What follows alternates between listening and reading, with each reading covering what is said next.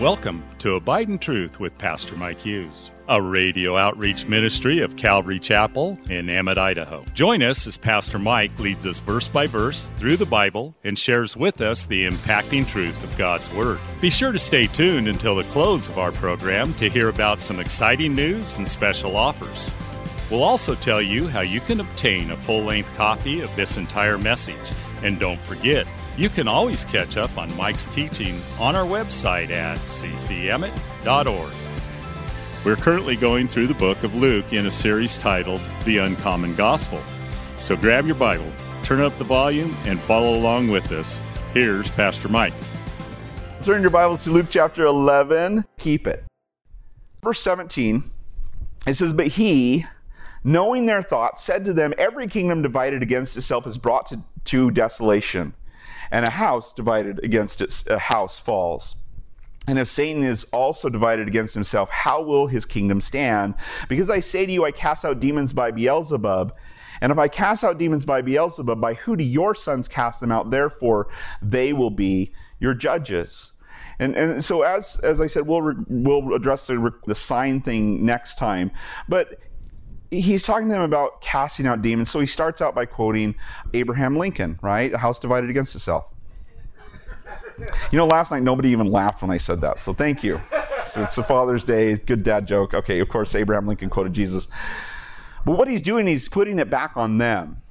He's saying, how can you say that Satan is casting out Satan? And how can Satan's kingdom succeed if he's fighting against himself? You see, there's long-term results to Jesus' ministry, and those who used to cause problems, used to be filled with demons, like the man in the Gadarenes, or this guy who couldn't speak because he was mute from this demon. It would cause problems in his life, and it caused problems for people around them. Somebody who's demon-possessed, especially, can be aggressive towards other people because of the demon that they have. And so they're not doing well, but then Jesus comes along and he touches this person, or he casts this demon out, and now you have a guy who's been breaking chains, cutting himself, screaming, terrorizing everybody in the graveyard, and you know, just out of his mind, naked, clothed, sitting in his right mind. And then he goes back into the city where he's from and tells all the people all the great things that God has done for him. You know, this isn't the first time that they'd villainize someone in this way. In Matthew chapter 11, verse 18, Jesus, he rebukes them, saying, "For John came neither eating nor drinking, and they say he has a demon." So they said John had a demon. He says, "The Son of Man comes eating and drinking, and you say, look, a glutton and a winebibber, a friend of tax collectors and sinners." Notice this, "But wisdom is justified by her children." In other words, the result of this ministry proves that it's legitimate. And when you think about all that Jesus did and all that John did, John produced repentance in the people, and the people came down to be baptized and confessed their sins and said, "I want to live differently." And then Jesus came, and the same happened, but then also people were healed, and people's lives were delivered from demons, and people were raised from the dead. And Jesus would leave a wake of beauty behind him, a wake of salvation behind him.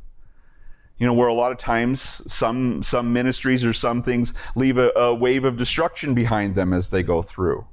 And so wisdom is justified by her children. What is this producing? And it's no different for us. Verse 20 says, "But if I cast out demons with the finger of God, surely the kingdom of God has come upon you." And so Jesus invokes this word, the finger of God. If this is happening because of the finger of God. Now, it's an interesting study to go through your Bible and look at the finger of God. It's something that we see quite often in the Bible. What's happening, Parker? It's getting echoey. Okay.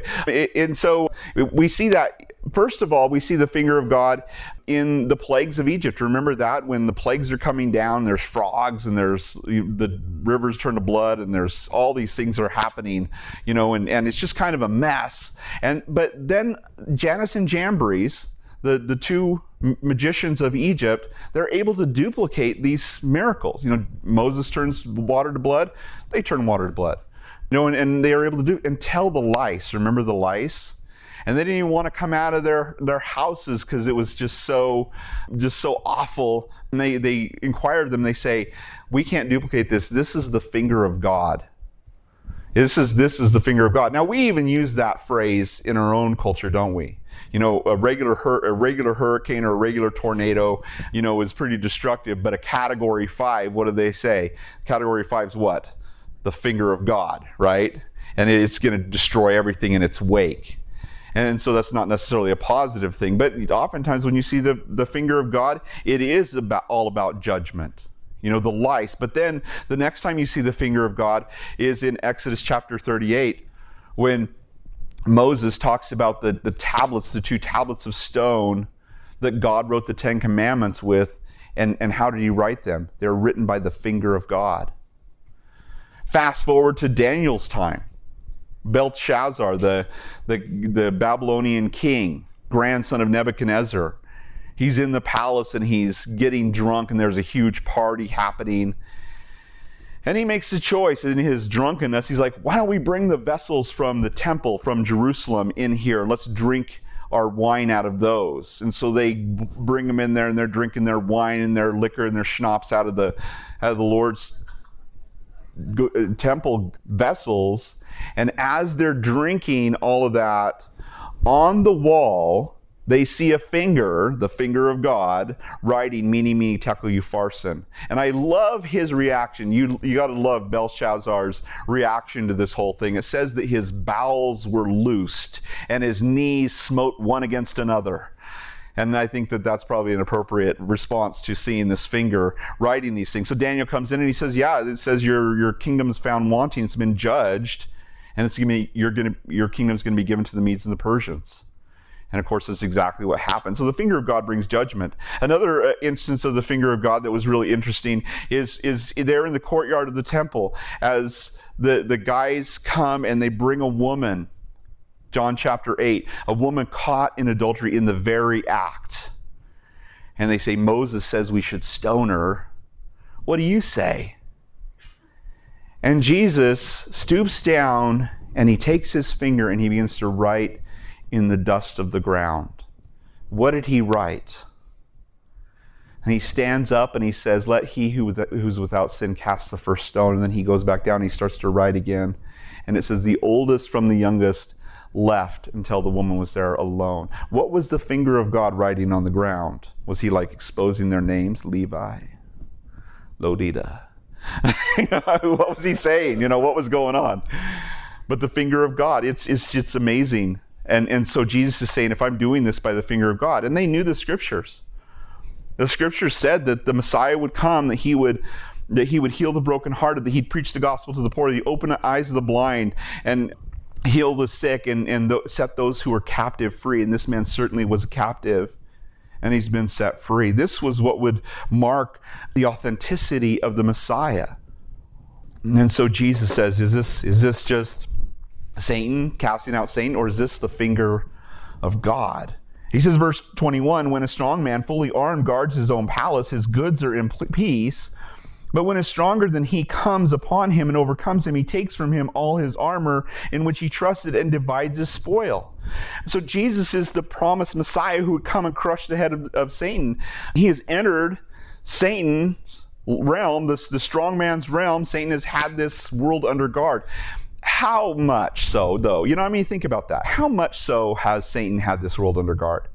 I mean, that seems pretty free. It seems pretty open, right? I mean, angels can fly back and forth and, you know, what, right? Remember in Daniel when Daniel was praying for 21 days and it took that long for the angel to get past the Prince of Persia to get to him? That kind of shows you we're probably under a darkness, a stronghold that we don't even realize the battle that's going on. I think that if we all had our eyes open for a moment and we saw the spiritual battle that was raging around us, we would probably never sleep again. But that's the reality of the world we live in. And so Jesus has entered this strong man's place, the earth, and he is plundering his goods. And what are his goods? What does he own? You and me. He has control over us. And Jesus is setting us free. He's setting these people who Satan has had under bondage free from the power of darkness. And it tells us in the Bible that he set us free from the kingdom of darkness and transferred us into the power of the kingdom of the Son of his love. That's what we're under darkness. We're in bondage until Jesus sets us free. And who the Son sets free is free indeed, right? That's how we have freedom in this life. Jesus is saying, I've overpowered Satan in your life, and I'm bringing the kingdom of God to you. And that's true if we humble ourselves and yield our lives to Jesus. He's the one who binds the work of the enemy in our lives and sets us free. People think that they're free. Maybe there was a time in your life where you thought, well, I'm free. I can do whatever I want now. I'm not in my parents' house anymore. I can go out and party. And you drink the alcohol, and maybe somebody gives you a hit of something, and you just like, you have that freedom, right? I can do whatever I want to do.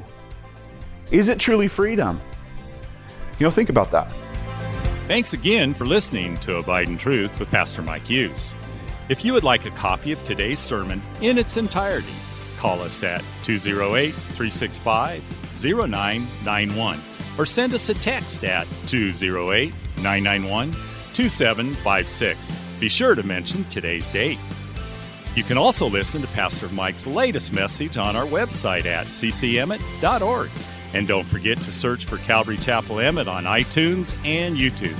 Remember to hit subscribe when you're there. Thanks again for listening, and remember, always abide in truth. Until next time, God bless. Abide in Truth is a radio outreach ministry of Calvary Chapel in Emmett, Idaho.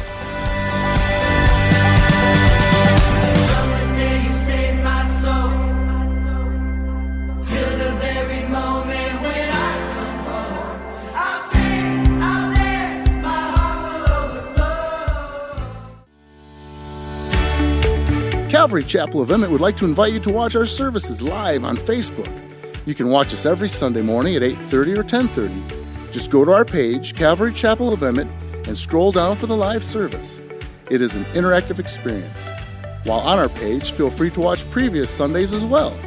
So join Calvary Chapel Emmett Sunday morning at 8:30 or 10:30 on Facebook. We look forward to seeing you.